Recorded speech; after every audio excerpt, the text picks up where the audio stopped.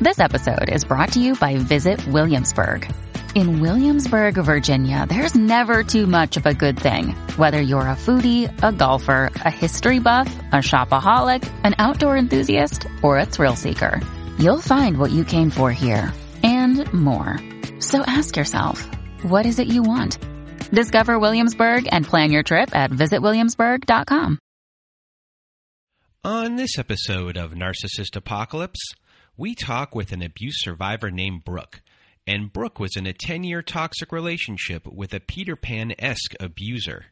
It's a story of generational trauma, triangulation, stonewalling, physical abuse, and determination.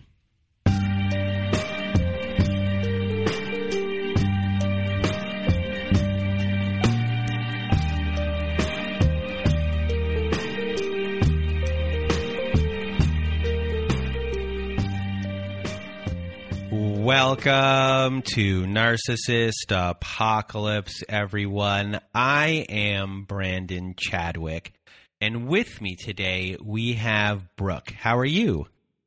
I'm well, Brandon. Thank you for having me. How are you? I'm doing well. We chit-chatted a little bit there.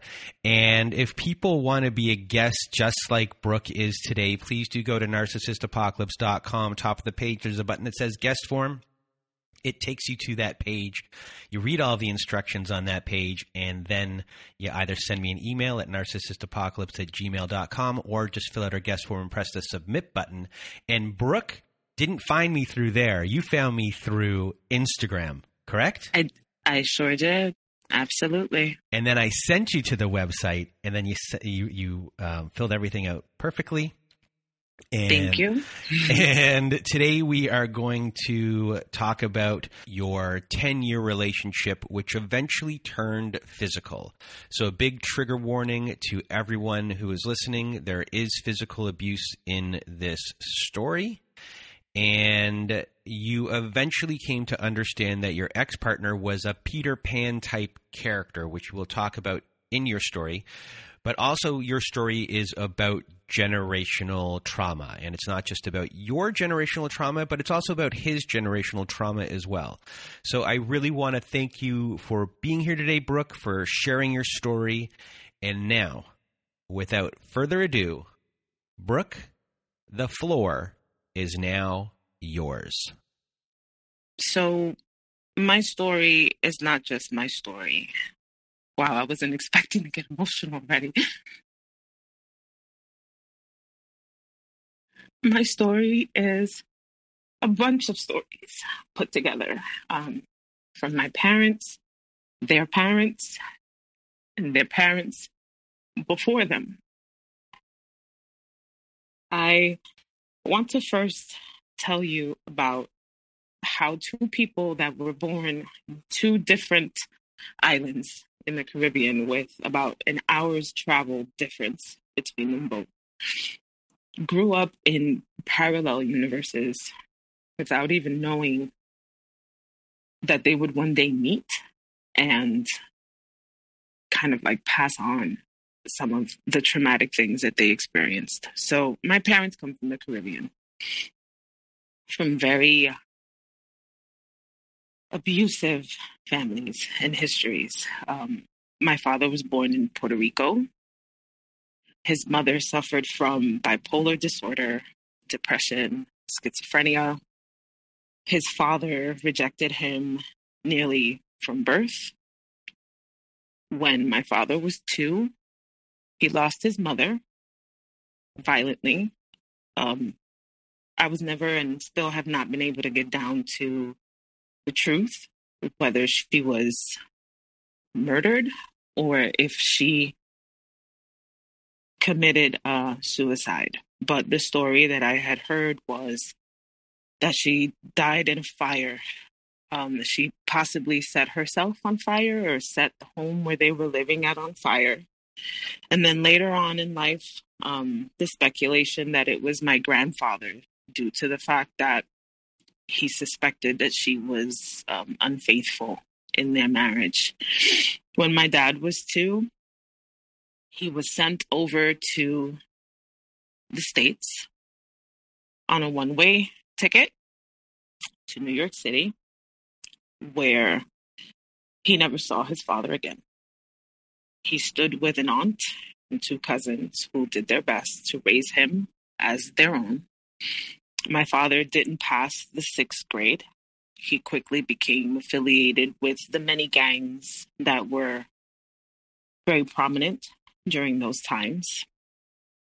When my dad was 17 years old, he took a man's life, and he ended up spending 19 years in jail. He never once saw his father. According to what my father had said, no one came to visit him. And it's sad to know that a boy, he lost all his years behind iron bars, concrete walls. So my dad was released in the late 70s, and he met my mom, I want to say about 4 or 5 years after he was released, more or less. So I'm just going to jump back to my family history once again and discuss my mom. My mom was the second born to a teenage mom who herself was abandoned by her mother. So my great-grandmother abandoned my grandmother when she was an infant. My grandmother was raised by my great-great-grandmother in a very poor portion of the Dominican Republic. They were very strict. And in those times, it was common to, spare the rod, spare the child. There was no sparing of the rod for either one of my parents. My mom didn't actually go to 1st grade until she was 10 years old. She didn't grow up with my grandmother. My grandmother went about her life. She went to the capital, which was very common in those days, where people would leave their children with family members just so that they can go earn a living in a more developed portion of their country. And then they would send back money, to help support the children. But my mom was taken away from her great-grandmother, my great-great-grandmother, because she had suffered Alzheimer's. She was developing Alzheimer's rather quickly, which of course then led to dementia, where she was claiming that she was seeing things and hearing things. And the police had told my grandmother's family that if my mom wasn't going to be placed in school, that it was a crime, and that they would take her and she would be custody of the state. So family members intervened. And by the time my mom was 8 years old, she was living with a distant aunt and her husband. And that's when my mother started experiencing physical abuse, verbal abuse, sexual abuse. She told me things like that they wouldn't feed her until she was behaving good.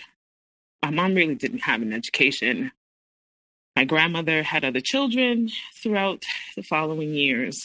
And then when my mom was 18, my mom came to the United States with the rest of her siblings after my grandmother had established a home and everything else that, you need in order to have your kids with you.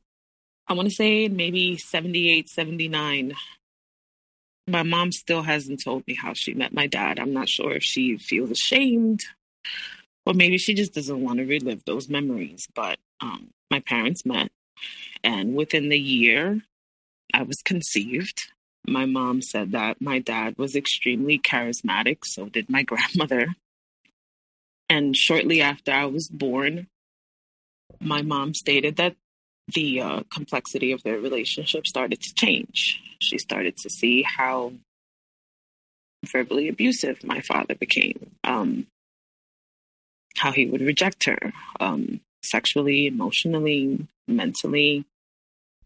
And I don't have many memories as a kid. My memories aren't vivid prior to the age of 8. My first memory is the first time I saw my dad get violent with my mom.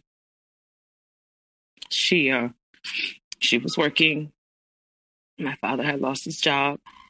My younger sister was still in diapers, and we were at home with him. My mother came home. He had accused her of drinking and having another man. And my mom, I guess she was already used to it. She just, in her own way, stonewalled him, walked right by him and muttered something. And then I just remember the sound of things breaking, the smell of broken light bulbs. Almost smells like when your light bulb kind of like burns out. And I just remember seeing my father pick my mother up by her neck and pin her up against the wall. And my mother trying to scream, "Call your grandmother." And at the time, we had rotary phones. We didn't have the ones with the keypad still, I think. And I remember calling my grandmother. I remember telling my grandmother in Spanish to please come, that Daddy was hurting Mommy. I don't remember anything after that until my first therapy session, because their back and forth, their relationship was just so tumultuous, and it was so abusive that I think as a kid, I think children's brains just kind of block memories out when they're going through something traumatic. So that was my next memory. That is still my next memory. I don't remember birthdays. I don't remember holidays. I don't remember any of that stuff prior to the age of 8. And by the time I was 8 years old, they had officially split up. Like, it was said and done, over. And it was just very difficult upbringing. My mother was never the same. She didn't take care of herself like she used to. And of course, with growing kids comes the need, of course, for finances and stability. And I remember watching her struggle. I remember the eviction notices on the door. I remember her begging my dad to help her out financially. And he would promise that he would come, and sometimes we would go months without seeing him. My mother also started to become very verbally abusive with me by the time I was 10. She would compare me to him and tell me that I was going to be a failure, just like him. It was weird. It was almost like if I was dealing with two people at the same time. My mother would put us in dance class, and she would come to our recitals, and she would praise us for great grades and for being on the honor roll and for winning at science fairs. And at the same time, if I didn't sit still when she would comb my hair, she would just hit me incessantly over my head with brushes. The older I got, the more physical the punishments got, I guess, because she probably felt like the words weren't enough. But by the time I was 14, I remember this day, she went to hit me with what I know still, and I might be wrong, as a police lock. It's this long bar that I think now is illegal, because it definitely serves as a barrier for fire emergencies. So if you have this lock, it's like a long metal bar, very dense, and you would put it at an angle in front of your door, and then it falls into like a divot, and then you would lock it into place. You would move it to the side. That was like our third lock in the house. I remember that she came at me with that bar. I don't know what she was going to do, but I know that at that time, the urge of fear and defense took over. And I remember pushing her while she was trying to push me with that bar, I pushed her into the bathtub. And I told her, "You're never going to raise your hand at me again. You're trying to kill me. And if you try to kill me, I'm going to kill you first." My teens were spent aimless. I dropped out of high school as a junior, started smoking marijuana, I started drinking, I started hanging out with boys. I didn't want to be a girl. I was convinced that my parents hated me because I was a girl. I wanted to be a boy. I saw the way that my father was with my little brother, and I was so jealous because he should have been that way with me. I saw the way my mom treated my cousins, and they were boys. And I felt like if I was a boy, maybe my parents would love me. Even when I was a teenager, like I was very, very lost. When I was 19, August 8th, I went upstate to Job Corps. I got tired of feeling lost. 9/11 happened.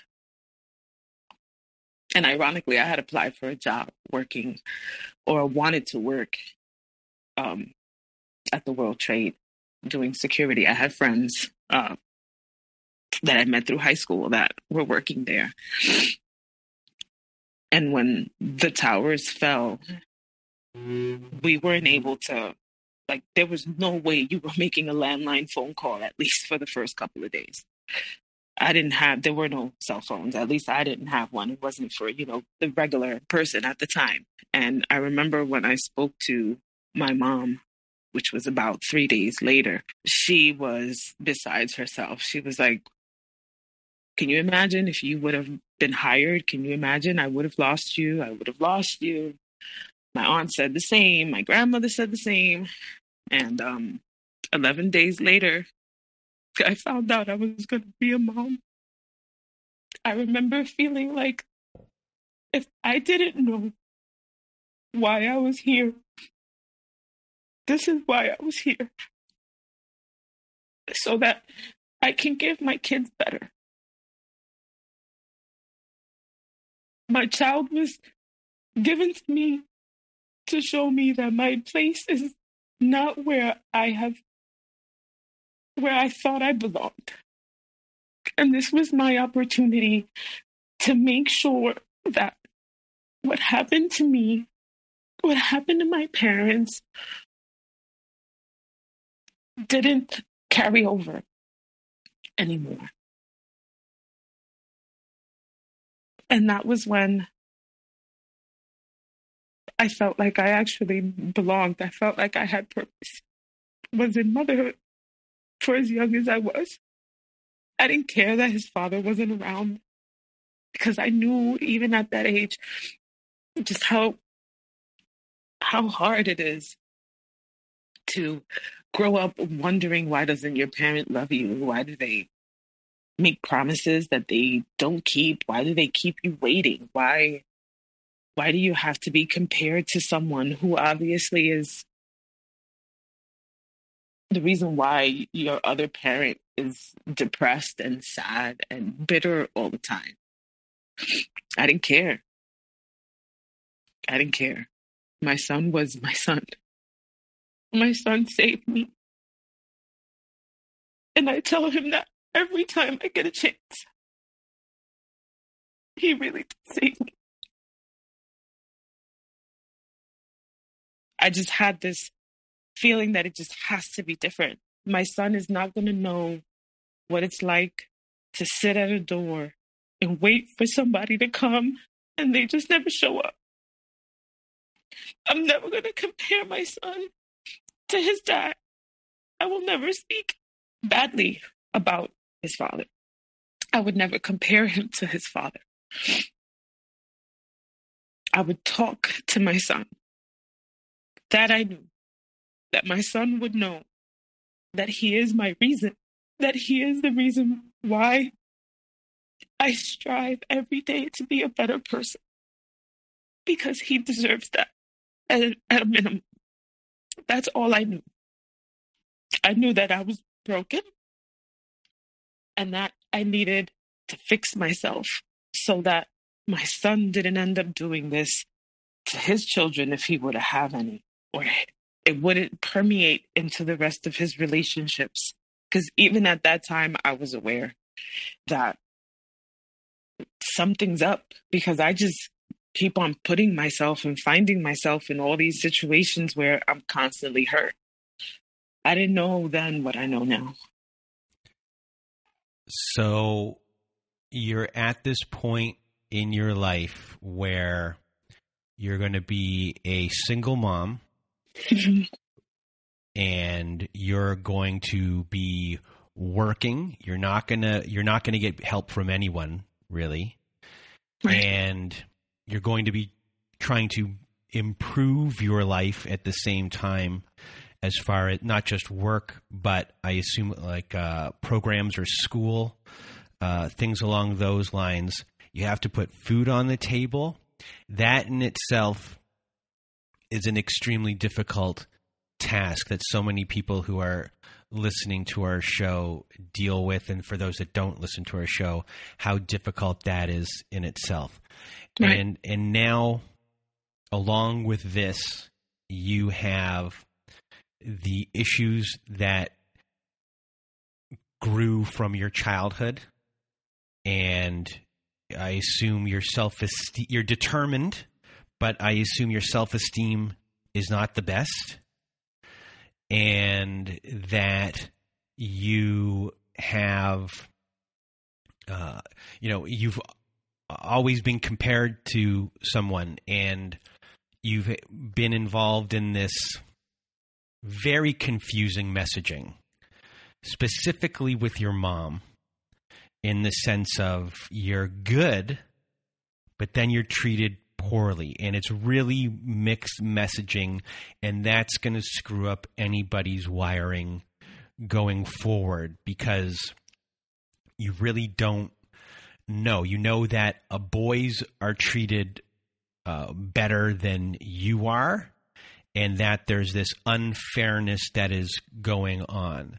So my assumption is that you are trying to be good, and being good and standing out in that way is important, because you've grew up with around criminal activity. You grew up with some shadier things going on. And integrity for you, my assumption, is a really big thing. And for someone who is leaving the home and coming from nothing and putting their foot in the sand, or I don't know if that's the right term I use, but something along those lines, where you're kind of saying, okay, I don't have much. I don't have anything, really. But I'm a good person, I have integrity, and I'm going to move forward and be determined to be better. It's not that I am able to deal with all of these issues that have happened yet. And as things go forward, eventually I'm going to have to. But you're not, when you're someone in your position, that is not something at the top of the ladder of things to do. I mean, first and foremost, you have to survive. And so that's a luxury at that point, is to deal with something like that, to be able to talk to someone and get your own emotions through, because now you have someone else, a child, whose number one responsibility. And again, in a small way there, you're bringing a child into this world, but you yourself get put on a back burner a little, as far as dealing with things that were not dealt with. Would that be fair? Right. Absolutely. Yeah. How do I even reply to that? It was definitely difficult. So once I completed my studies at Job Corps, I moved into, my first apartment. It was a 2 bedroom. I had a little bit of money saved, but I was still a single mother. His father had expressed that he wanted to be a part of his life, which I let him do.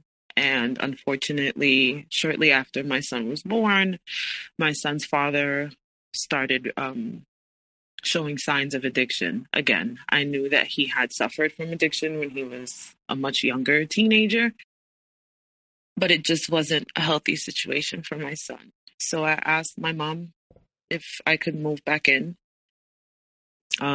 Within a matter of months, I was in EMS school learning how to be a EMT. I completed that successfully in 9 months. And I'll never forget this. On the 2nd of May, I got my state license. And on my son's birthday, I got my first EMT job. I started the weekend after that year. His birthday, when he turned 1, his birthday fell, I believe it was on a Thursday or a Friday. So his birthday was like a dual celebration. So in hindsight, I've always had to suck it up. I've always had to put it in a box, what we call compartmentalize, and I'll deal with it later. I didn't realize until probably recently just how horrible that not only is for you as a person who's experiencing abuse, but how that really affects everything else. So when, I did my pregnancy alone, in the back of my head, I really wasn't expecting for his father to be around because of what I experienced. And because I already had it in my head that this is my son. No matter what, he is not going to hear, see, smell, feel what I did as a kid. And when I, told my mother that I, needed help, she agreed, but it came with a price. She was not the most understanding. Sometimes she would try to revert back to her old ways. I didn't realize that I had narcissistic parents until maybe like about a year or two ago, when I actually started educating myself on narcissistic parents and the whole, your parents are abusive, or mother wound, father wound, everything that we now see flooding social media. I wasn't aware that I was experiencing any of that, but and the most confusing part, which a lot of people get really confused about, which is what you experienced, is you think that your mom is a victim, because she is a victim of abuse. Yes. And that is really confusing to see the victim, especially of physical abuse as well, right, eventually morph into something that you don't. So it's so hard because you're empathizing with what your mom went through. Right. And your heart goes out to her. And then you have this other thing, and you're seeing it, and it just really crosses your wires. And as a child, no one knows how to deal with that. No one knows how to compute that. That's when you're computer programming. The program works against itself. Like, it's two different things. And that people are like computers. If the programming gets to be faulty, your computer shuts down and doesn't know what to do. Right. Absolutely. I definitely grew up confused. I didn't understand how my father's verbal abuse would put her out of sorts for days on end. But then she was also just as excitable and just as prone as kind of dishing that out onto us, because it was me and my younger sister.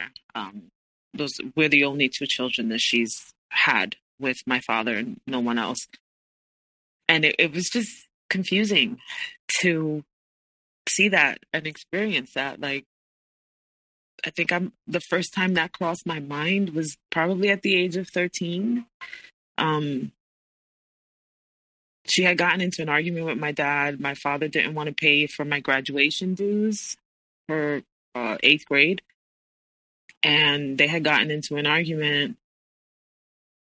And he has said something about it, that she should be working, that she shouldn't be at home, that she shouldn't be doing this, that she shouldn't be doing that. And somehow the argument now involved me.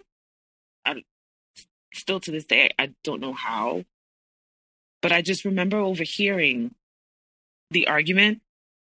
I remember her face. I remember the tears in her eyes. I remember how overwhelmed she looked, how she wasn't able to get a word out. And then eventually I was in now her place. And now she was the one attacking me when it had nothing to do with me. But I guess because it did, because it was in regards to a need that had to do with something that I needed. I guess somehow I must have been the root of that. But that was my whole entire childhood. Just growing up confused. And even now, still as an adult, I still struggle with sympathizing with her because her mother still to this day, and these women are pretty mature in age. They are above 65. And it's interesting to see this play out in front of you as an adult now who has, the entry-level medical experience that I have and the knowledge that I have. And to just see this dynamic still flourish, amongst them. I just have to make sure that my boundaries are very thick. Because if not, I get roped into that and I end up feeling so horrible. I feel like a kid all over again. So you're back home with your mom. You become an EMT.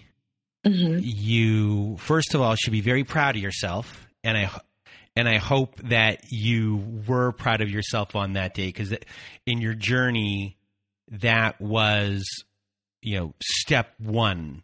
And I assume you were, in a way, kind of gaining confidence in yourself that I can do things. I'm going to get there. So after that happens, and you're with your mom, your life's kind of going forward. When do you meet the person that this story is about? So I didn't meet Jay, and I call him Jay due to his affiliation with a very popular DC character. So it's not his real name? No. Okay. No, I find that what folks say is pretty true. Kind of finding a title to describe the person is better than utilizing their name, because sometimes the use of their name can just elicit more pain and discomfort than what we really would like, especially during the healing process. So Mr. J is actually more fitting. I met him a couple years after I had enlisted in the military. In 2010, I enlisted in the military to be a combat medic. It was the Army National Guard. I finished basic training, had all these hopes that I would be able to kind of transfer that over into the civilian side. Like many people say, their recruiter lied, and unfortunately, I am a part of that statistic. What I was promised is not exactly what I came home to, but like the adaptive person that I try to be, I made it work for me. So I ended up working for a very famous wireless retailer who's currently not in business anymore.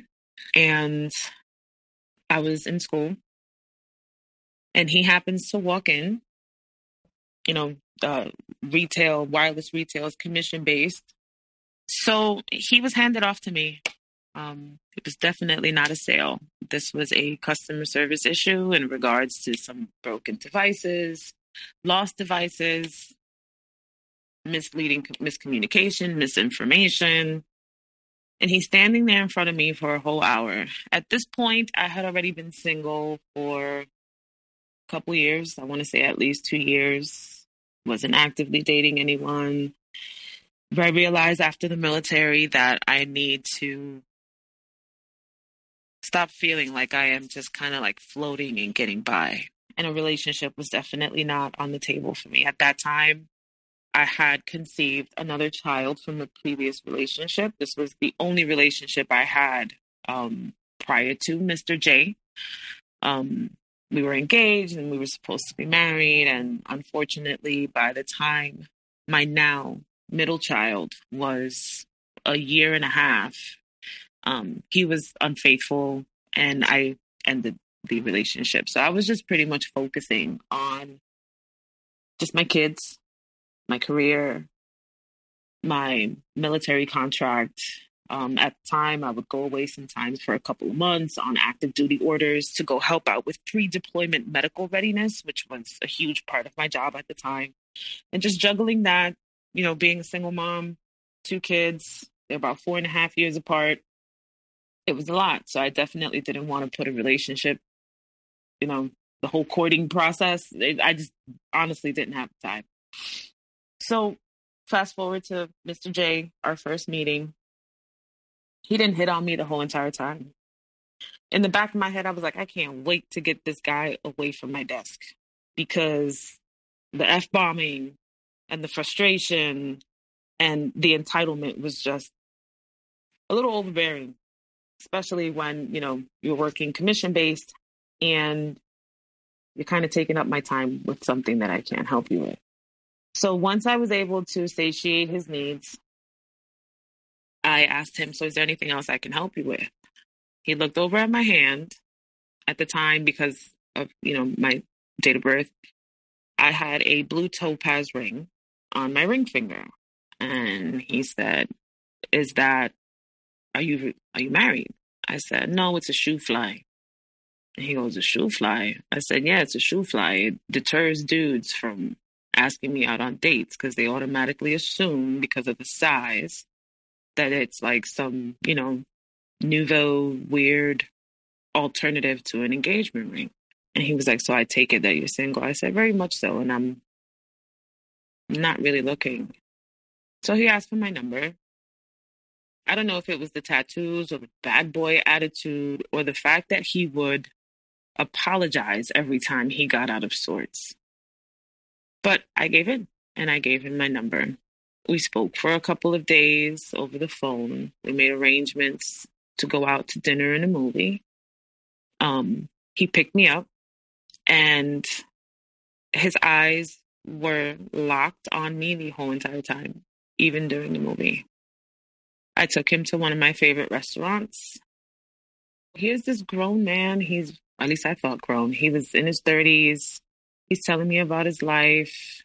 He had been to jail. He got caught with drugs.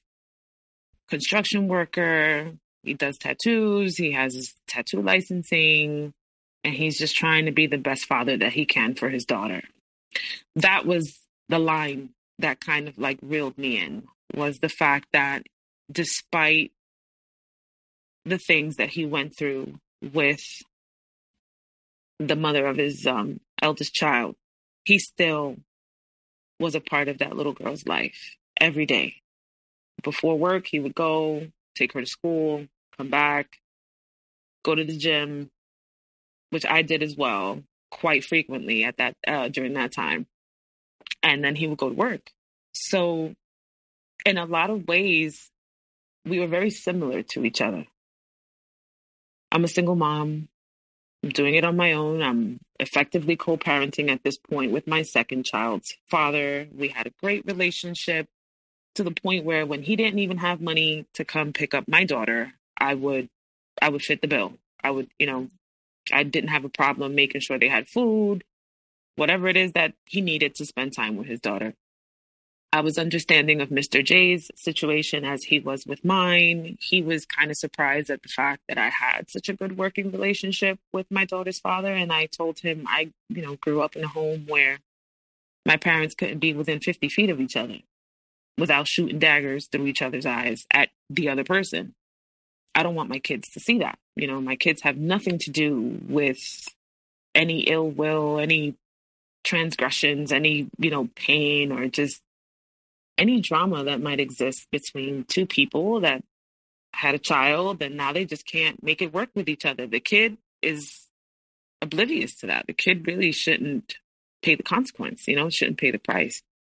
We did a lot of talking. There were, it's the classic, what now I know as love bombing.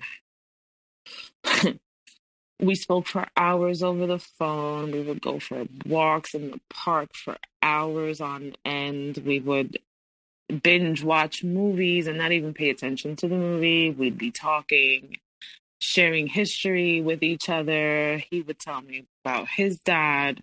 I'd tell him about my dad. He told me about his mother's history of, cancer, and I spoke to him about my mom's history of cancer. That went on for like about a good month. Things, got intimate, and I started to develop feelings. And I told him, look, I am starting to get feelings for you. And I don't want to get myself hurt. So we're spending all this time. This is great. Where do you see this going? And he hit me with the classic, I just want to see where it goes. I didn't call him after that. I said, okay. I left. I didn't call him. I don't know for how long, but I know that within I think before the ending of the summer, this was before the beginning of the summer, when I just said, okay, this is not good, because I don't like being up, lost in the wind. This is not good. He texted me. He said, I thought about it. I've been thinking about it. And you're right. I shouldn't be afraid to put a label on this. Please, can we meet up? Can we talk? And I don't think I let him say too many words before I just kissed him. And, it was, once again, super hot and heavy. I didn't think anything of it. A couple weeks later, I went to his house. I noticed that there were some stains on the sheets. Not grease stains, juice stains. These stains were white. So immediately my head went into the gutter, and I was like, what's up with your sheets? That weekend prior, his daughter was there. And, like most kids do, they eat on the bed, and I'm sure my kids spill things all the time. He got so defensive when I had asked him about those things. He felt that I was questioning him, that I was questioning his integrity, that why am I being so nosy? Why does it matter? I said it matters because you and I are sleeping together. And though you use protection with me, you don't necessarily use it with everybody else. I didn't hear from him, I want to say this time, for at least 6 months. During that time, I tried my best to not really pay attention to it. I didn't really want to date anybody else. I was already enraptured by this man because he was, at least I thought, everything that I wanted. Physically, from what I knew, mentally, the athleticism, the artistic capabilities, the eclectic taste in music, the eclectic taste in movies. It was like I really, really felt that I had found my soulmate, despite all of the red flags that I didn't know were red flags, right? Because I just didn't know. Well, right here you're seeing, you weren't there when your parents met. You don't know the lead up to their meeting. You don't have experience in the lead up to these things, where you're right here, you are bonding over shared trauma. Mm-hmm. You are finding a common ground when it comes to your belief of what your children are to you, and him stating the same belief or around the same belief about his children. And then all of these things in between, his honesty, I'm sure, about his situation and what he's going through, I assume kind of plays into the empathy part of you as well. And things are, once you're hooked, and once you kind of state that you like him and that you have feelings for him, he is able to let his guard down, let's say, as far as being on his best behavior, and now, he's able to test a boundary, even though he might not be on that level of knowing what he's actually doing. Like, it just might be instinctive in him that, okay, I'm going to be this way, and then when he needs you back, he comes back because that's his need at the time, not thinking of you or any of that at the same time. So at this point, when he needs you, he can move back. But then if you say something that he doesn't like, gone. Right. Yep. And now you're on the ping pong. I was on the ping pong table. Absolutely. Back and forth, back and forth. So months went by. I want to say maybe like about another 6 months had gone by. And he texts me. He reaches out to me, once again, I'm sorry. I told him, look, I'm not going to text you. We're not going to have this conversation over the phone. I know that you have been with other women. And to be honest with you, I'm so in love with you so quickly, and you haven't even given me a relationship, like a full, legitimate, honest relationship. I'm starting to question whether or not there's something wrong with me. And why is it that I feel like I have to be loyal to you even when we're not together? So if you really are legit about what you've said about this whole, you want to talk to me, and yes, you want to make this official, and you don't want to go through this anymore and this constant back and forth, let's meet up in person. The day before we're supposed to meet up, he sends me a text. This is in 2013. Sends me a text saying that, we're going to have to change it for another day. His cousin, which everybody that he knew was a cousin. So at that point, I didn't even know who he was talking about. His cousin had graduated high school. I'm like, your cousin graduated high school. Okay. And that they were throwing a party. So he was going to see me the day after that. I was like, all right. 2 days go by. 3 days go by. 4 days go by. A week goes by. I don't hear anything from him. I send him a text. And in my head, the way I had written this out was a goodbye. Like a see ya, thank you, but no thanks. I'm not waiting here in the winds for you. His sister reaches out to me.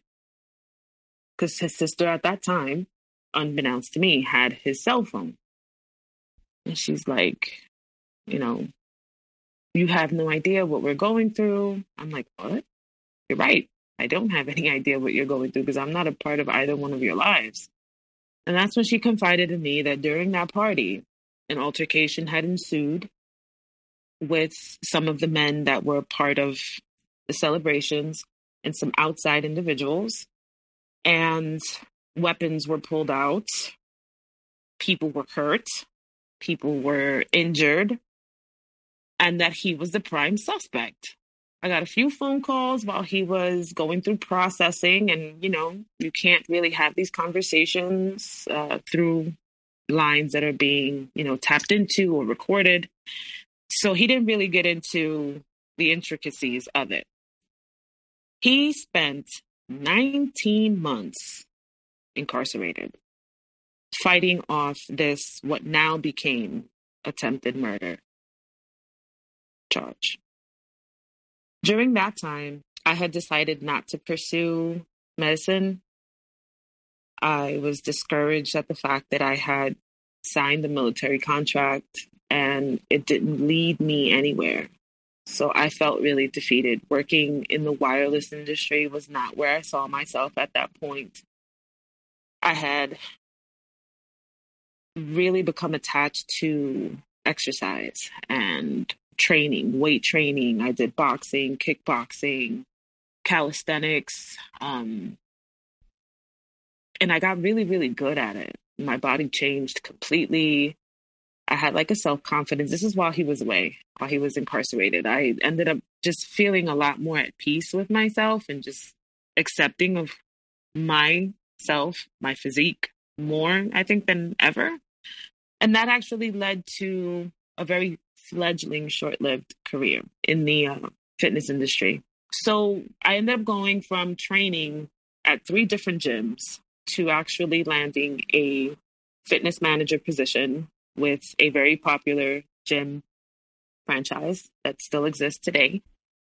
I kept in contact with Mr. J intermittently during these 19 months. I didn't want to be committed to someone in jail. You weren't committed to me before you went in there, and I didn't find, and I didn't feel, and still to this day, and there were plenty of times when he and I had this argument where he tried to hold this over my head.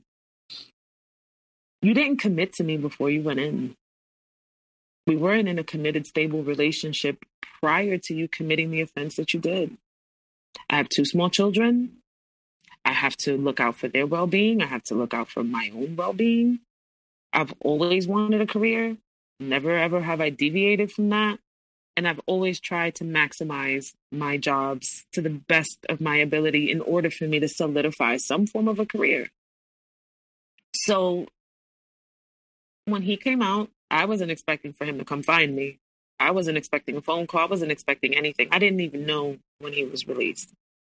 At that time, I was in the midst of that fitness manager role. It was going very, very, very well. They had offered me a general manager position that was going to segue as far as like the duration. So one day, the day that the fitness manager position would be completed or finished, immediately, like it was like an instant promotion because of the strides that I had gained as a fitness manager. He happened to come back ending of October, early November of 2014. And when he came back, the first thing I did was apologize. I said, I'm sorry I wasn't there, but I'm going through my own. And you and I weren't together. I didn't feel that I was obligated to stay there. What you and I had really wasn't the best for me. I felt like you were playing with my emotions because you were too afraid to commit after, you broke up with your daughter's mom. And I didn't find this out until much later that their relationship was just as abusive and even more so than the relationship that he and I would eventually have. The difference is she fought back. So if he punched, she kicked. If he smacked, she would spit in his face. That would never be me.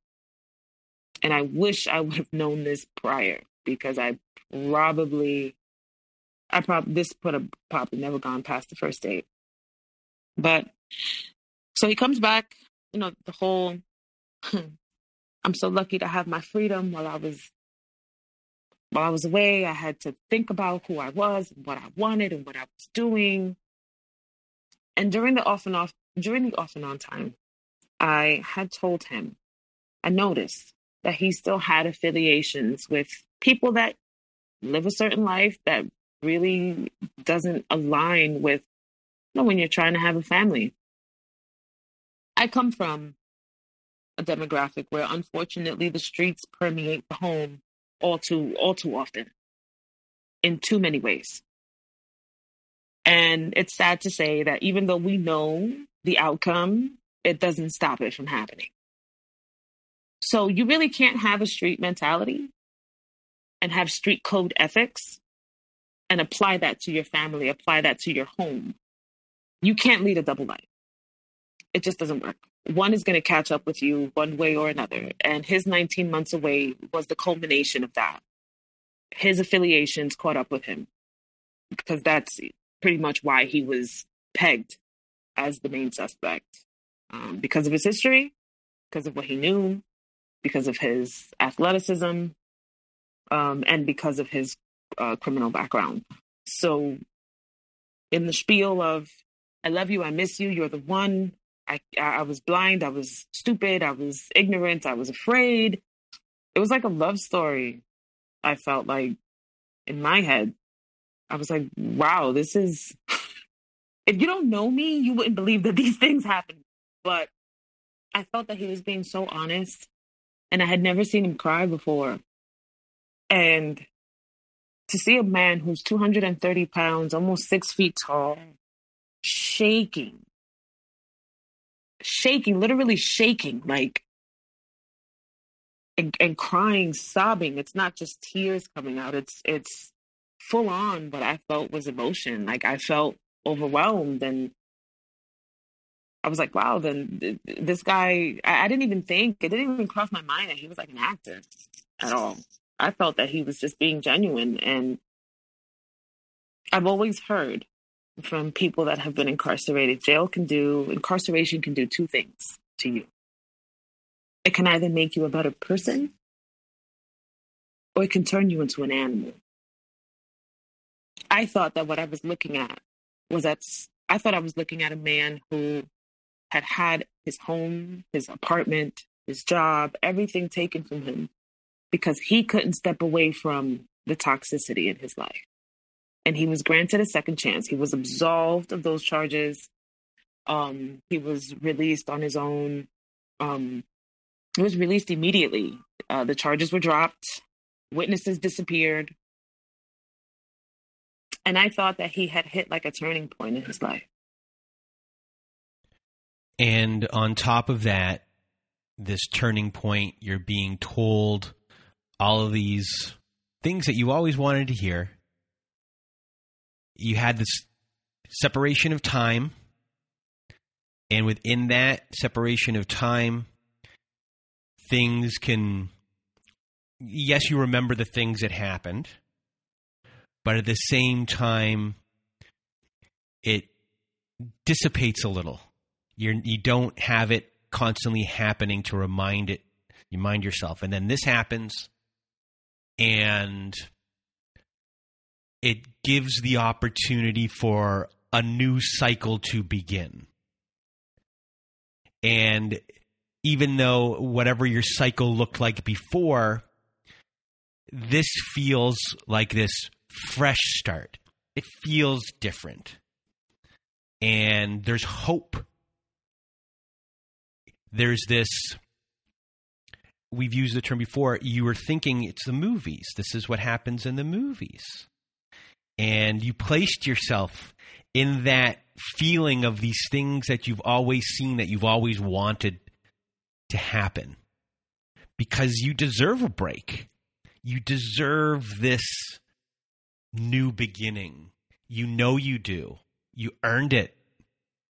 And this now presents itself. And it's a fairy tale here. And right. I think you wrote to me, he was Peter Pan. Yes. And you were a Tinkerbell with a Wendy. Yes. So explain, what is a Tinkerbell with a Wendy? Because we know Peter Pan is the boy that never grew up. Right. So Tinkerbell, this is the magic, right? Like without her dust, can't fly. Can't fly at all. Tinkerbell made the magic happen. Tinkerbell was the magical element behind the scenes.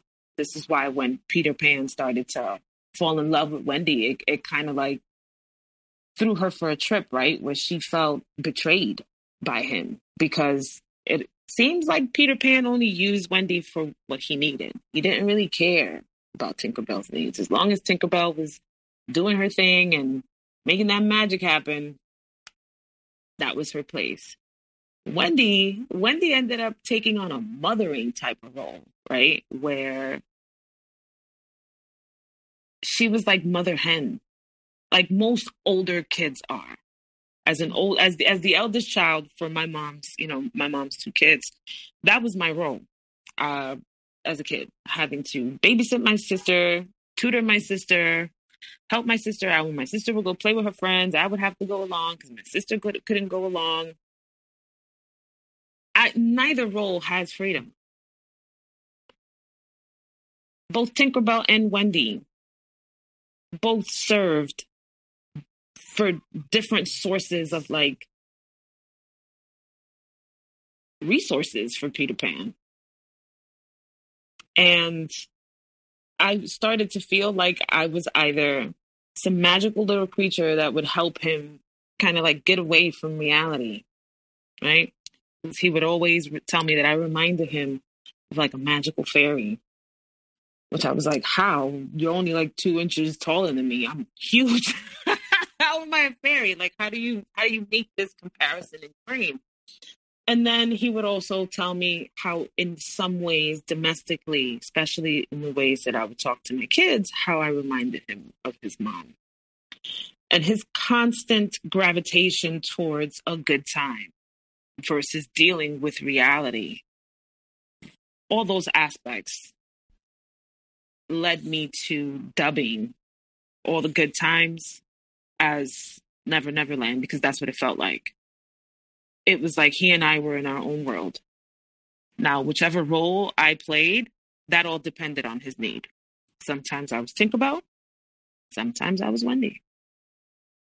And towards the end, I became Captain Hook. So now that he is out and you guys are back together, I assume that things are at least good for a little bit? Oh, man. With the exception... Oh, boy. Okay, so that was around Halloween. Thanksgiving comes. I introduce him to my brother. I introduce him to my sister. He's coming over. My mom loves him. My grandmother loves him. There was not one argument at all. There was not one argument during that entire time. We would go to the gym almost every day. He would come to my job, being that I was still working at a gym. And we were everywhere and anywhere together. We were inseparable. Inseparable. Martin Luther King Day of 2015, my eldest, my son, had a mental crisis. He had an emotional breakdown.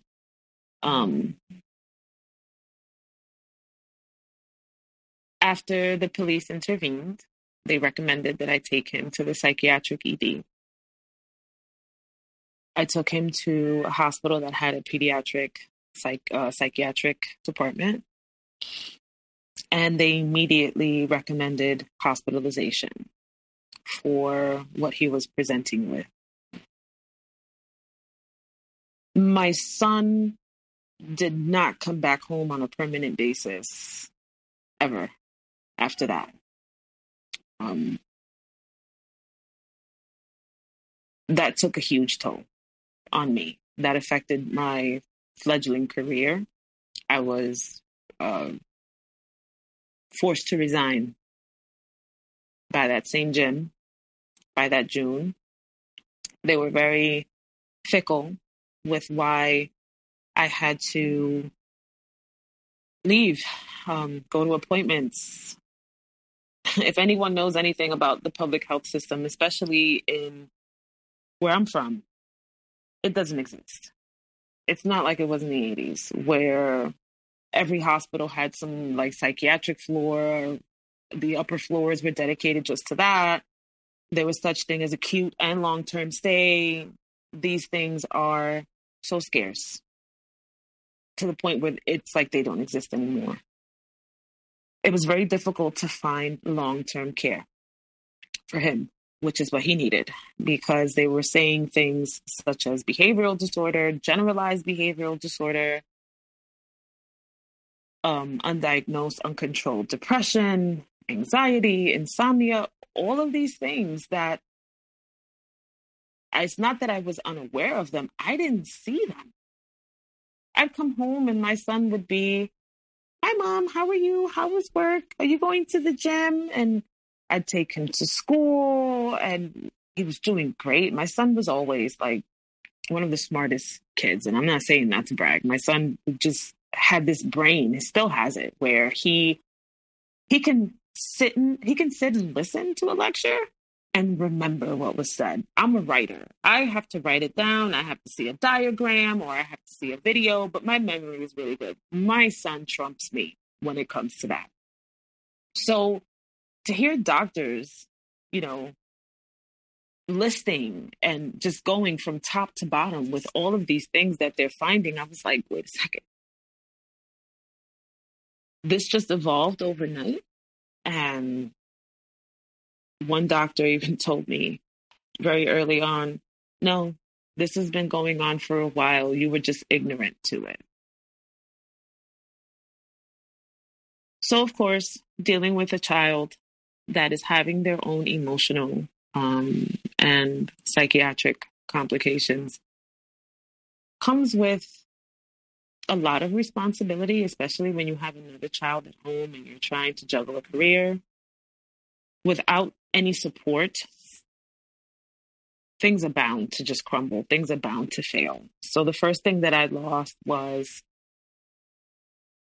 my fitness career. Never regained it back.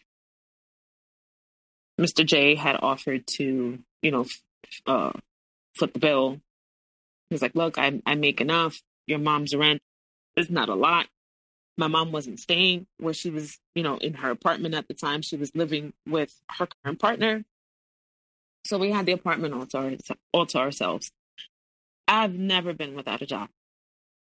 I have worked since I was about 17 years old. At this point, I was 34 going on 35.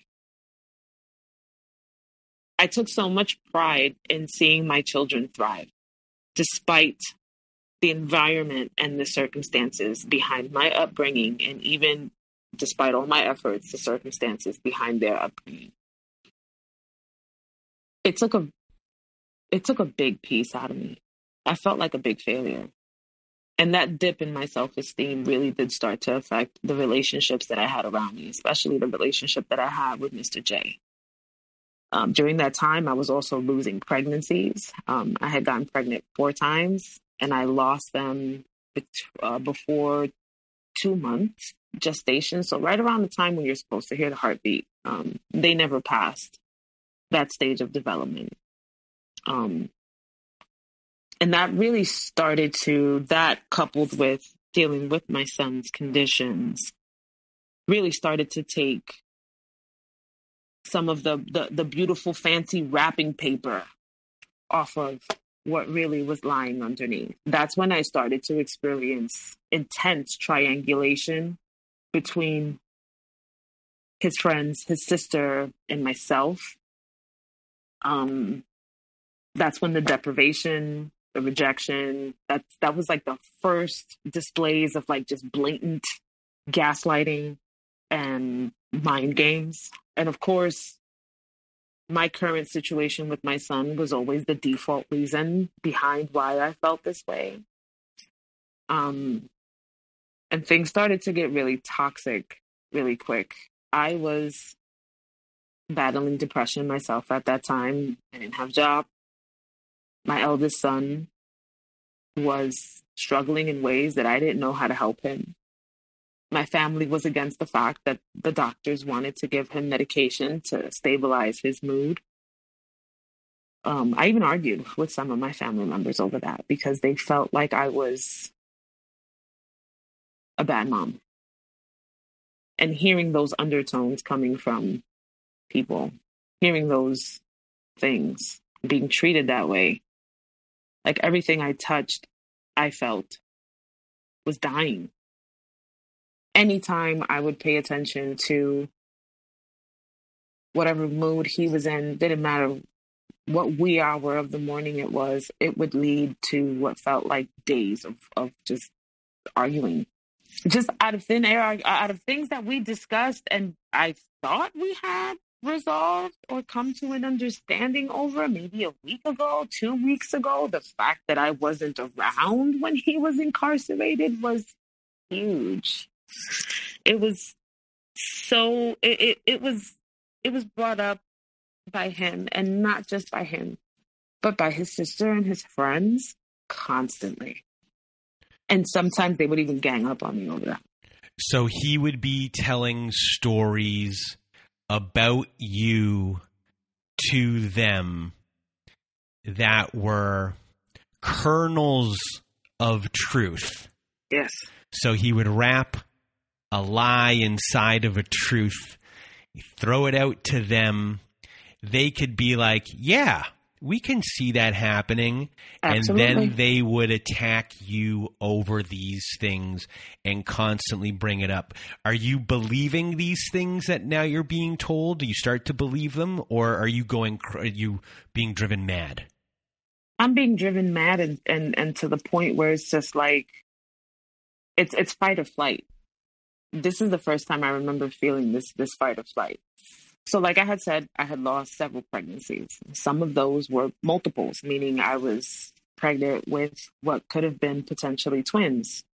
So he would tell his friends like, oh, you don't understand. She's driving me crazy. She's constantly arguing. She's taking out whatever it is that she's going through with her son on me.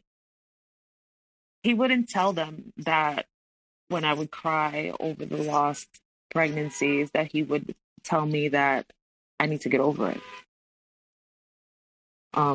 He wouldn't tell them that he wouldn't go with me to have the D&Cs done. Going through that process, being put to sleep, signing the forms where they say that, hey, there's a potential that we might perforate your uterus and you might never be able to conceive again. You need emotional and mental and physical support, right? Anytime you go through anything like that. And then he would turn around and tell me I had to suck it up, but he would cry about it with his friends. He would cry about it with his sister. But yet you couldn't share that experience with me at home.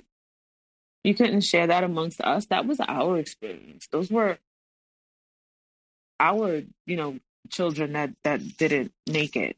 Why are you excluding me from your healing process? And why are you not seeing that this is something that we should be healing from together? And of course, I would hear, as the flying monkeys, as they're called, I would hear them say things like, yeah, but you're not his sister, you're not me, or you're not his best friend. No, I'm the person that was pregnant and lost it. That was the beginning. That definitely was the beginning. And as the relationship went on, you started to deal with emotional and psychological and financial abuse. So what started happening there that was even further than the triangulation and the flying monkeys?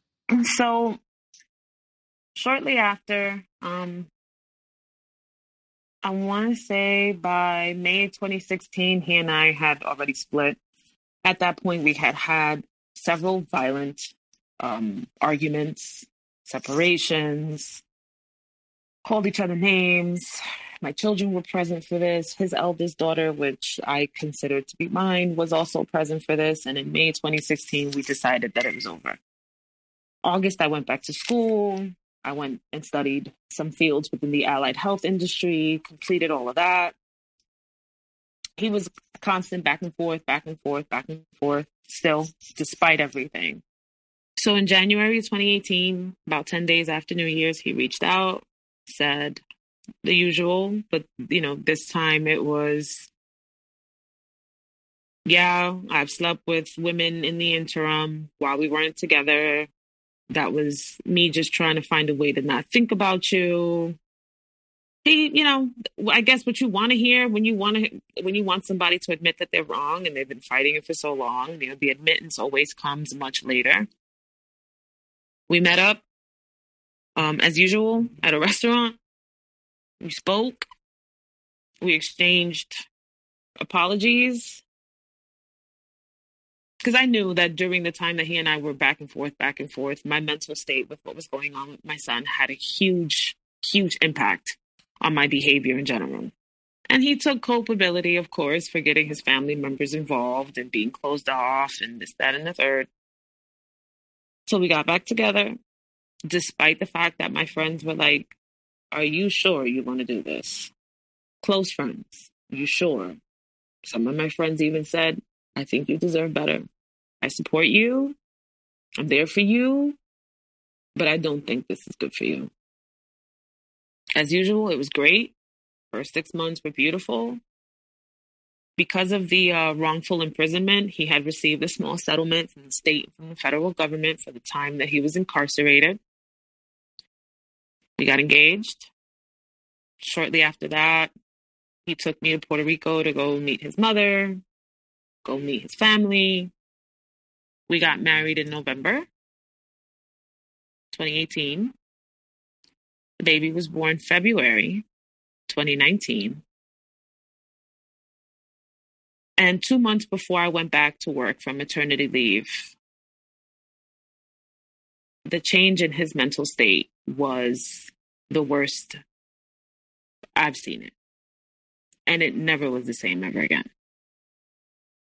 Never. We started arguing a lot about money. Of course, at this point, I've already, reached some form of success in my medical career. He was still working in the same place. As I'm sure you know, just like everyone else, when you have a criminal record, it's very difficult to get jobs, very difficult to get in school. It's almost impossible. You're kind of blacklisted from being able to do things to progress and better yourself. So he was constantly hitting walls. At the same time, he wasn't taking the necessary steps to expunge his record. Of course, with a growing family, we have one kid who's about to go to college, one who's a junior, one child who is in middle school, and then now a baby. I'm returning back to work. Now we have added bills, babysitting bills, diapers. I was breastfeeding at the time, which he was against. And I just found that whatever I brought home financially just wasn't enough. I started noticing that he was buying frivolous things like action figures, constantly buying T-shirts that had to do with like cartoons and things like that, like comic books, buying art supplies. I would have to remind him when bills were due. And sometimes that would ensue an argument and the bills wouldn't get paid. Things would be paid off late. I was in college and I dropped out because he wouldn't watch the baby. That's when it first started to dawn on me that this individual had a tendency to sabotage things. That was the first time I thought that. Like, is he doing this to me because he's jealous of the fact that I'm progressing and he's not? Because he was always the majority earner, right? Or we always earned the same as far as like per hour. At this point, when the baby, when I was returning back from maternity leave, I was making slightly more than him. Not a considerable amount, but a couple dollars more. And I never threw this in his face because no matter what, I treated him as an equal, but I wasn't treated as an equal. He would tell me that he didn't have money for things, but yet he would come home with boxes full of things that he ordered. And it's like, well, if you would not have ordered this, you would have had money for your portion of the light bill, half of the cell phone bill. This month you said you were going to take care of the babysitting fees. You were supposed to take care of this week's supply of diapers. I need freezer bags for my breast milk. And it was just a constant battle to try to find financial equality between he and I at that point. I also noticed that his sleeping pattern was horrible. Granted, it's a 3-month-old, but I was the primary and sole caregiver. At that point, he would even get upset with me if I asked him for help with bathing her. So I had developed chronic rheumatoid arthritis within 72 hours after giving birth. And he, like a lot of other people did at that time, that I didn't have arthritis, that it was all in my head. When in actuality, I do, and I still do, even now. And at this point, with the triangulation that had gone on, things being kernels of truth that were happening, you came from this career that was going well in the fitness industry. He comes back into your life, and that version of you is gone. He's now nitpicking at you. yes, you are making more money, but now he is showing the Peter Pan in him to the point of not being responsible once you've really taken the mother role as a whole, as you are this responsible person. Right. And you're in charge of everything. And that gives him leeway to start spending in other ways, because he knows that you're not going to let this fail.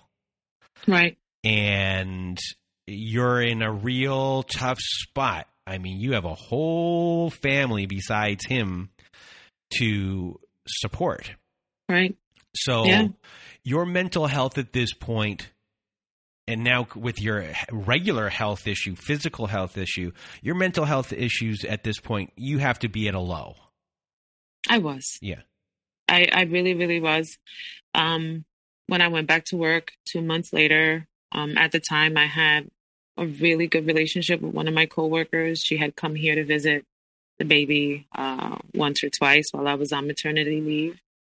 Some of our arguments at that point had gotten violent as far as his accusations, the things that he would say, and his threats to cause harm. Not just to himself. He would slam doors, punch walls. And mind you, our child right now is she's pretty much an infant. And I confided in a coworker what was going on.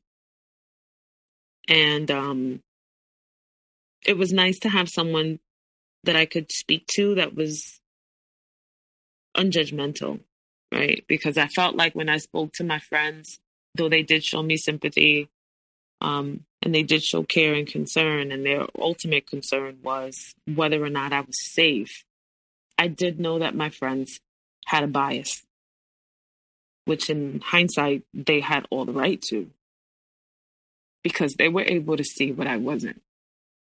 They saw what I wasn't able to see. They were able to look at the situation from a perspective that I hadn't reached yet. So I kind of kept a lot of things to myself, and I didn't share anything until it became problematic or until I felt like I was in danger. And I also did that out of shame. I didn't tell my mom a lot of things. I dealt with a lot of things. Here I am. My body's nothing like what it was before. I have this baby. I'm finally in the medical industry. I don't want to give this up. It has to be a way to make it work. That's when I really started to just deal with the stonewalling, as they call it, where I'd be ignored for days, sometimes a week or two, where he would go without talking to me. He would shower the kids with an excess of affection. He would be on the phone with his friends, laughing and having a good time. And he wouldn't even so much as look at me when I would hand him his dinner plate and say thank you. And I dealt with it, because I didn't want to be judged. I didn't want to be a single mother. I didn't want to give my kids another broken home. I didn't want to lose what I had.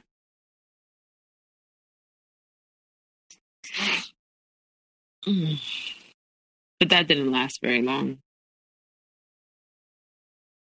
Before my daughter turned 2, he attacked me in front of her. We had been arguing incessantly for months. I had gotten a promotion at work. I became an ED technician. It meant more money. It meant longer hours. Shorter schedules, meaning I worked only 3 days because I worked 12.5-hour shifts. I remember when I got the job and I called him excited. He didn't even say congratulations. A week after I started that job, stay in place was executed for our state here. And those pressures, coupled with the pressures of an abusive relationship, really put me in a place where I had to look at everything that I had endured, how I contributed to it, how I actually learned how to abuse my abuser towards the end, how I was using his tactics to get back at him so that I didn't feel so helpless, how I was setting such a poor example to my children, how I was putting myself in danger. So not only was outside unsafe at that point, but the only place that was supposed to be my refuge was also unsafe. And it just wasn't unsafe for me.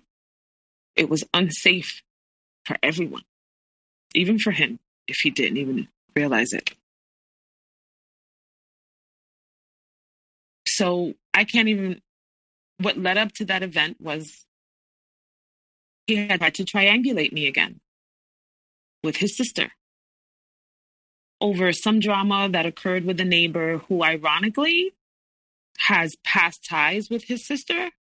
His nephew was involved in this whole ordeal, and I had put my foot down completely. So this was back in September of 2020. He attacked me in front of our then 1.5-year-old child, almost 2-year-old child, in November of 2020.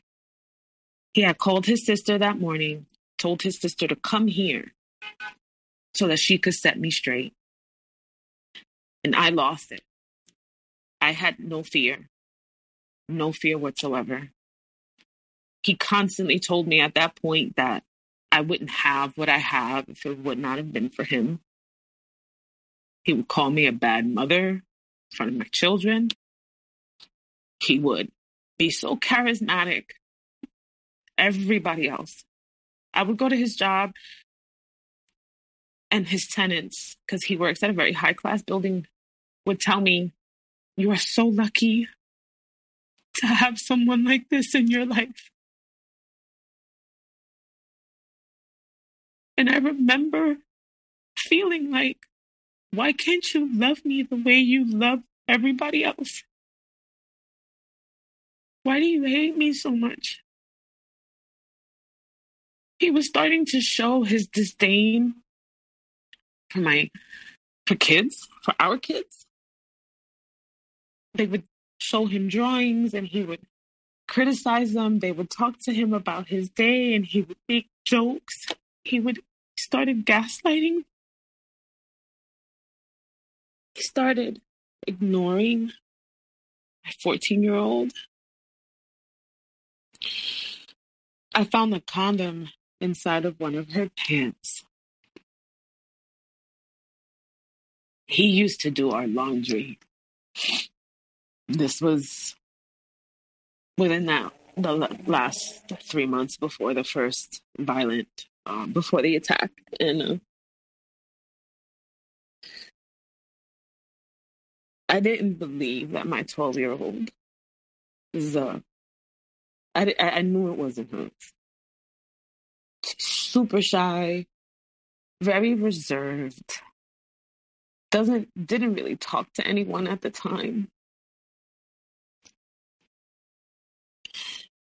And the wrapper was gold, and the size that it stated the condom was the size that I would get when he and I first dated.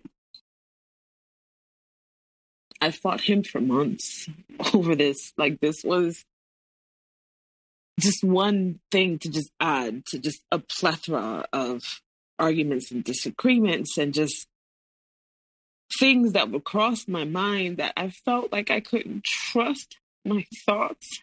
I felt like I couldn't trust what I saw. I felt like at this point, like maybe I am crazy. Maybe what I say isn't coming out. Maybe I'm thinking it in my head and it's not coming out. I started to lose connections with like my friends. I just shut myself down and I put myself in a cave because I was just so skeptical of, am I losing my grip on reality? Like, is what he's saying true? So that morning in November, he had called his sister, like I said.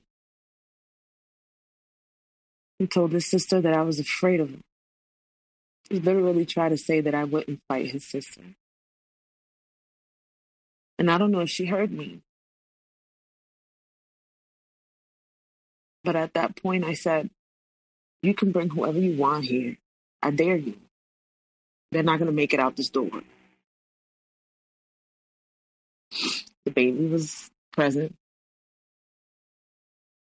I had already contributed way too much to the situation. I was going to let him vent and break and do whatever out here in the living room, exactly where I'm sitting at now. So I took the baby and I went back into the bedroom and I closed the door. He proceeded to follow me into the bedroom. And he said, I should smack the poop out of you. And I told him, you wouldn't dare. I didn't raise a hand towards you. I'm not playing this violent game with you. I gave you this disclosure when we first decided to get back together in 2018. I am not that same person anymore. I'm not going to go back and forth with you. I'm tired of the verbal abuse. I'm tired of the head games. I'm tired of feeling like my emotions are on strings, like they're marionettes, and you play with them however you feel like it. If you don't like it, you can go. And I went and I sat down in the living room. He sat down next to me and I was compelled. I don't know why I did this. I knelt. I knelt down at his feet. I grabbed his knees. And I told him, you love me too much to hit me. And when I stood up, he stood up with me, and that's when he smacked me.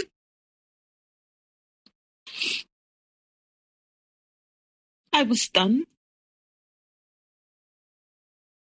And then the next thing I knew, he had me on the couch with his forearm up against my neck. And I remember hearing my little one in distress in the background.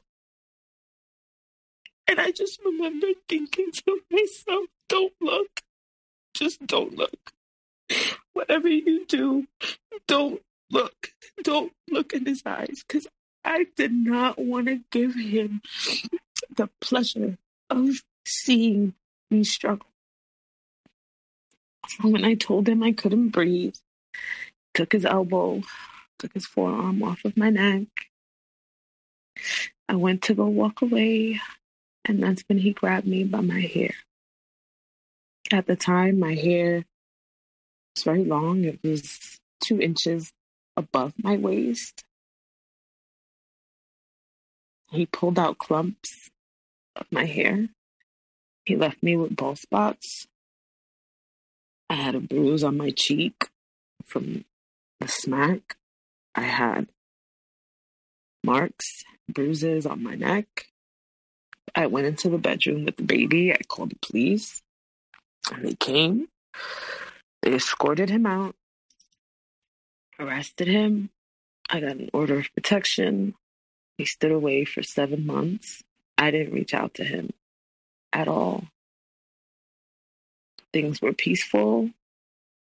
I went to work. I took care of my girls. My son was finally out of one of the boarding school, the only boarding school that would take him. He was doing very well on his own. He was off of medication. He was just going to therapy once a week. He's still thriving, thank goodness.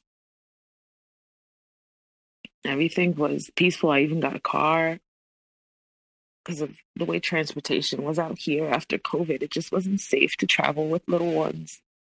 on the bus or the train, and everything was great.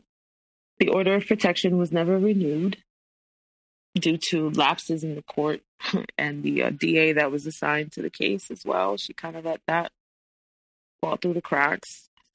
So once the order was over, he reached out via Pinterest. No, mind you, because I had blocked him on any other platform. I had blocked him via email. I blocked him via text. I blocked him on WhatsApp. I blocked him in every possible way that he could reach out to me. I even blocked him on social media. He comes back into the picture. He reaches out again, asks me how the baby's doing. He wants to see the baby. Dada was her first word. So it just happened to coincide that she was asking for her father more actively during that time, prior to him resurfacing. And at first, it was just him coming, or we would meet him outside and he would see the baby just so that she could, reacclimate herself to him. Like I said, I don't believe that the children should have to pay for the wrongdoings of the parent or the inability for the parent to be a part of each other's lives without that affecting the kids negatively. So I allowed it. Of course, conversations about what had happened would take place. And at first, they would start off very nonchalant, very neutral in tone. And then when my opinion, of course, didn't align with his, it was like the conversation would just have to end. I would just shut down and I wouldn't participate any further. So at that point, I had been already burnt out health-wise. I found out around that time that I'm lacking cartilage in my left hip and in my left knee. I am too young for a hip revision or a hip placement as per my medical team still. So they had recommended a change of job. My current employer was not willing to transfer me to a department where I would be a bit more sedentary than what I was in my current position. My current position required a lot of physical activity. Anyone that has ever worked in an emergency department in a medical capacity knows that you can go from being bedside, assisting a patient with everything from toileting to obtaining, blood labs, urine labs, specimens. And at the drop of a dime, everybody stops and you have an emergency that rolls in and you can be doing CPR for a good 40 minutes. Anyone that has ever worked in the emergency medicine field knows just how strenuous, not just the hours, but mentally, how that takes a toll on you on top of physically. And then working in emergency medicine during a pandemic is definitely comparable to wartime medicine. Hands down. Because you are just that hypervigilant all the time. And it just took a toll on me physically. I was ready to migrate into something a little bit more quote unquote cushy. I got my teaching license finally after a year or so of deliberation with the state. So I'm a licensed allied health teacher for adults. Once I had gotten that definitive answer from my employer and my rheumatologist, kind of like just sticking to his guns, like if you don't change jobs, you are going to be bedbound for the rest of your life. I had to have a conversation with my ex-husband, with Mr. J, kind of proving to him now that I had like the medical documentation, like this is what was going on with me. As soon as she was born, that everyone around me kind of like downplayed and really didn't give me the time to heal at all. So I don't know if it was guilt. I don't know if it was him wanting to come back into the picture full force like before. Or maybe it was a culmination of all of that, plus my fear of, once again, just not being able to do this on my own, despite me knowing that I was resourceful and I have the means. We decided to give our marriage one last shot before finalizing divorce. That lasted 6 months. As usual, the first 3 months were great until I discovered that he was compulsively masturbating to porn while at work and while he was here at home, while I was at work with my daughters. And that was the final nail in the coffin. 2 months after I made that discovery, that's when he threatened to shoot us. He tried once again to resort to the love bombing, but at that point, I already said enough is enough. 10 years. 10 years. And the funny part is that when I reached out to you this week would have been 10 years that I would have known this individual. So my story is unique to me because it happened to me.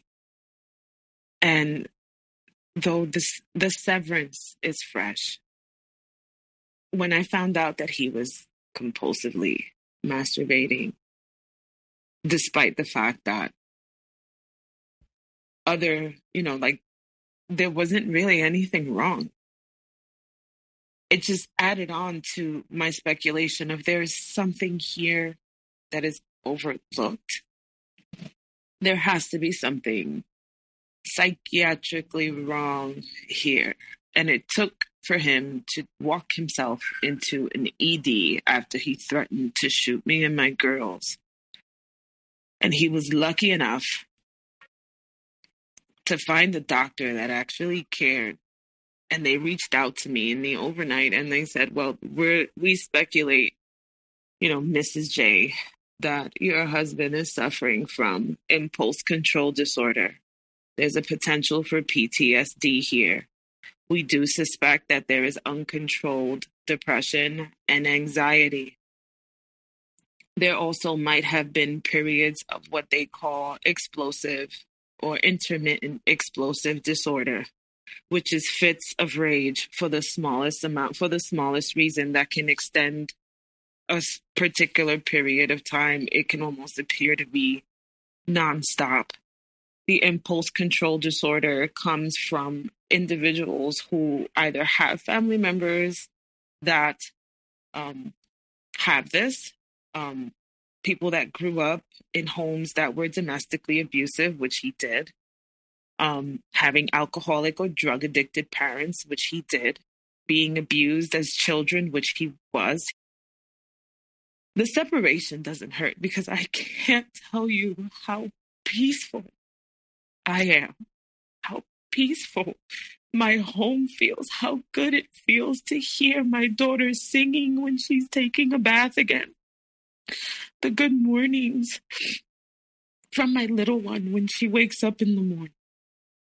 My little one was even starting to show signs of distress and anxiety and these explosive, what we call tantrums that I had to take her to see a psychologist, a child psychologist, to see if they can help me with parenting skills. Maybe I'm not patient enough. Most children are headstrong. This is the age when they start to become aware that no has power. That's why they say no to everything. I didn't know if I was being too rigorous. I just wanted to be a better parent in light of the fact that my little one saw what she saw. And I'm hoping that it doesn't become a memory. I'm hoping she doesn't remember any of this stuff. I would prefer to her to have memories of mommy loving her and baking cookies and making a mess and dancing and painting with mommy and seeing daddy on her own. Than for her to remember what violence feels like, to even attach smells to it, for it to affect her social skills later on in life. I don't want my 14-year-old to be afraid of people. I don't want to see my children in abusive relationships when they get older.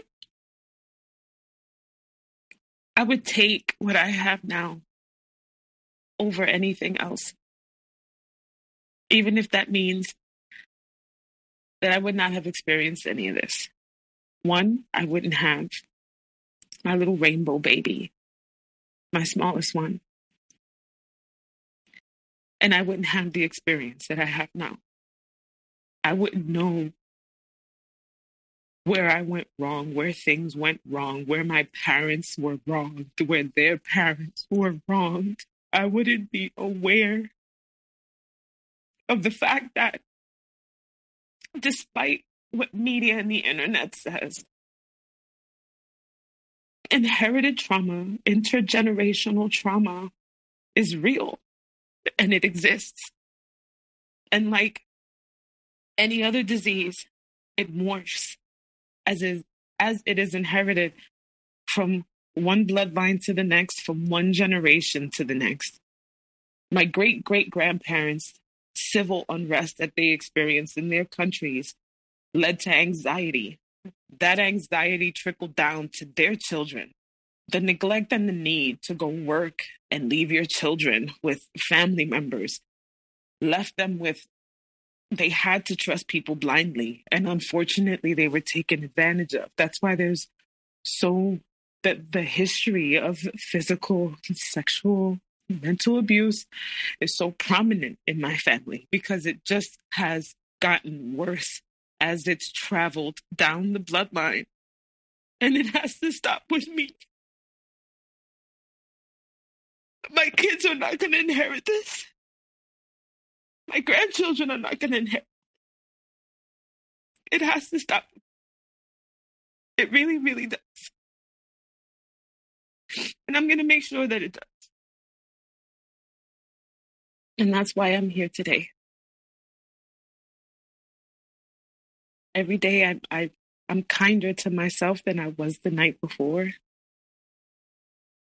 If I didn't feel like I was kind enough to my daughters, I'll reflect and see what was festering in me. I sleep uninterrupted now.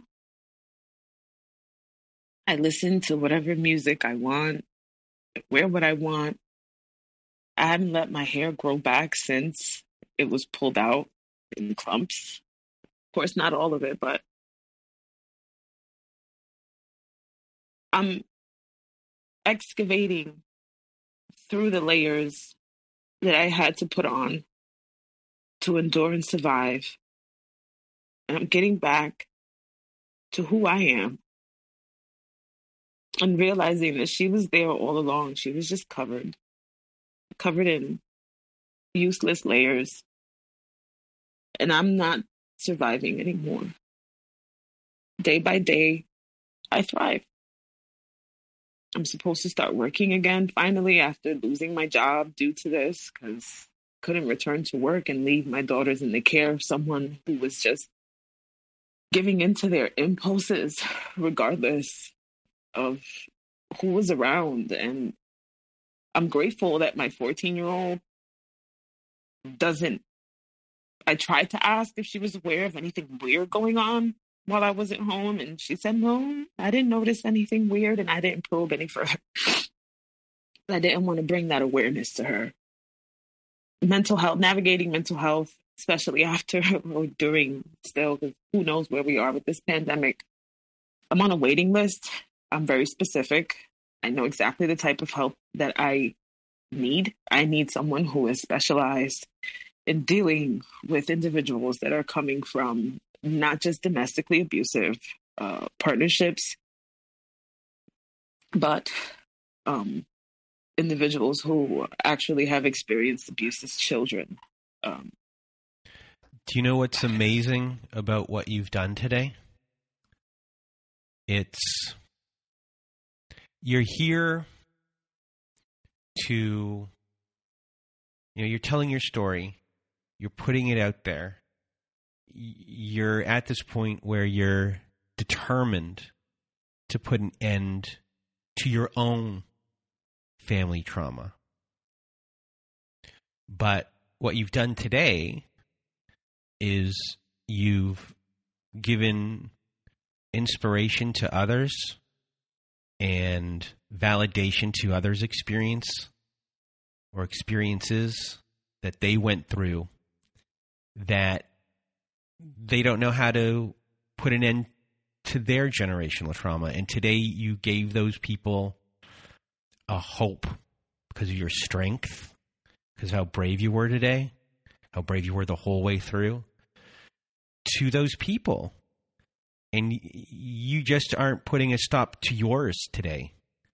You're doing it for others and other people's lives, and your experience that you went through and how terrible it was is going to help someone else come to the same conclusion or point that you're at right now.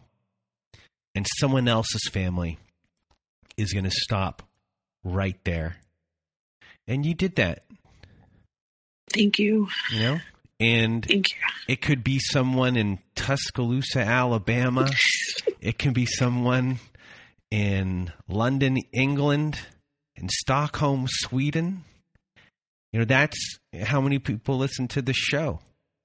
You know, you just didn't touch someone in your neighborhood or in your family. You touched someone that is from somewhere at all these different points in the world. And you did that. And you should be really proud of yourself because it was so difficult what you did today, and you did it, and you did a tremendous job. And you should just be really proud of yourself. So if no one has told you that in a long time, everyone right now is giving you a really big hug and thanking you for what you did today. Thank you. And I'd like to thank you, Brandon, for taking your time and having this platform for people that have experienced abuse of all types. I've listened to quite a few podcasts of yours leading up until today. And some of the stories that I heard touched me, to the point of tears, because it's a rarity to have someone who wants to provide a platform for this, who's actually putting it in people's faces like, this is what it is. This needs to be heard. People need to pay attention to this. And you have no idea how grateful I am to you for this. This is a part of my healing process. And I am indebted to you for allowing me to just get this out. And you're right. You are. This is the first time I've told my story from beginning to end with no filters and no shame. And it feels really good. Thank you. You're welcome.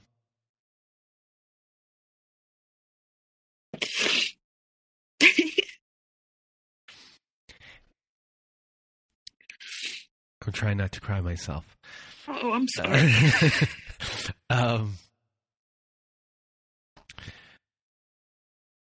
So this is usually the part where I ask you for your words of wisdom. What would it be? Some folks call it intuition. Some say it's that gut feeling. I say that it's the words of your soul. I whisper to you when something isn't right, when something just doesn't fit. Some people call it God. Some people call it, nature, the gods. When life does not want you in a certain place, it will put reasons in front of you. And I think that we ignore it so much sometimes because we want what we want, especially when we come from places and situations and our story is that we've gone without, or we've had such a hard time finding, or we're just at a point of questioning in our lives. Know your worth, even through the hardest of times. And don't let anyone, for anything, inspire you to question that you are less than what you really do deserve. Ever. And if you ever find yourself in a situation like this, get out. Your friends don't support you, get new ones. And I know that sounds so irrational, but there are systems, there's support systems in place that can help, that will help, that will support you, even if you have to start off alone. And that's okay, because this is your journey. This is nobody else's journey. Your support system, if you don't have it when you start off, it'll come.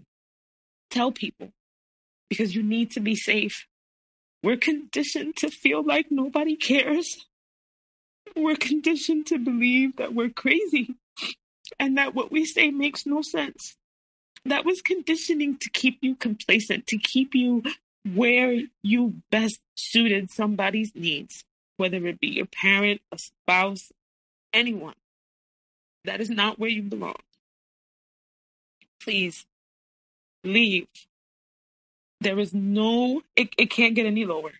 If you feel like it can get worse, you can't. Once again, that's conditioning to make you believe that if you venture out on your own, if you speak up, if you stand in your truth, that you're going to fail. You're not going to fail. You're not. That's the only thing I have so far. Well, Brooke, we're here. We're at the end. And I'm sure for you and I, we're still going to be talking for a while. And I just really want to thank you for being here again and sharing your story. Thank you. And being part of what we're doing. And as I said before, you changed lives today. So a really big thank you. Thank you, Brandon. Thank you so much. And for those of you that want to be a guest on our show like Brooke was today, please do go to narcissistapocalypse.com. Top of the page, there's a button that says guest form. You click on that button, takes you to our guest form page, and just fill out our guest form after you read the instructions, or send us an email at narcissistapocalypse@gmail.com. Also at our website, if you need support, and Brooke is now part of our support group. If you need to be in that support group, which is our very own safe social network. Is that confusing? Did everything I say right there confuse you? Because it sounded confusing in my head right now. But we have our very own safe social network. So if you go to our website at narcissistapocalypse.com, top of the page, there's a button that says support group. You click on that button. You can join our group. In that group, we have our very own forum boards. We have Zoom meetings every Wednesday night and Saturday night and every other Thursday afternoon. We also have episodes that never made it to air, ad-free episodes. And if you just want to support our show by just joining our support group. It helps us out a lot. And what else? If you need even more support, you can go to our friends at domesticshelters.org. So if you need information on shelters, local resources, go to domesticshelters.org. If you need articles and resources, go to domesticshelters.org because they have an extensive library there. It is a free tool to access. They want to help you heal and move forward. So please do go to domesticshelters.org. And once again, I want to thank Brooke for being a guest and letting it all hang out and sharing her story. It's an important story to tell. I just want to say a big thank you once again. And now, from myself and Brooke, we hope you have a good night.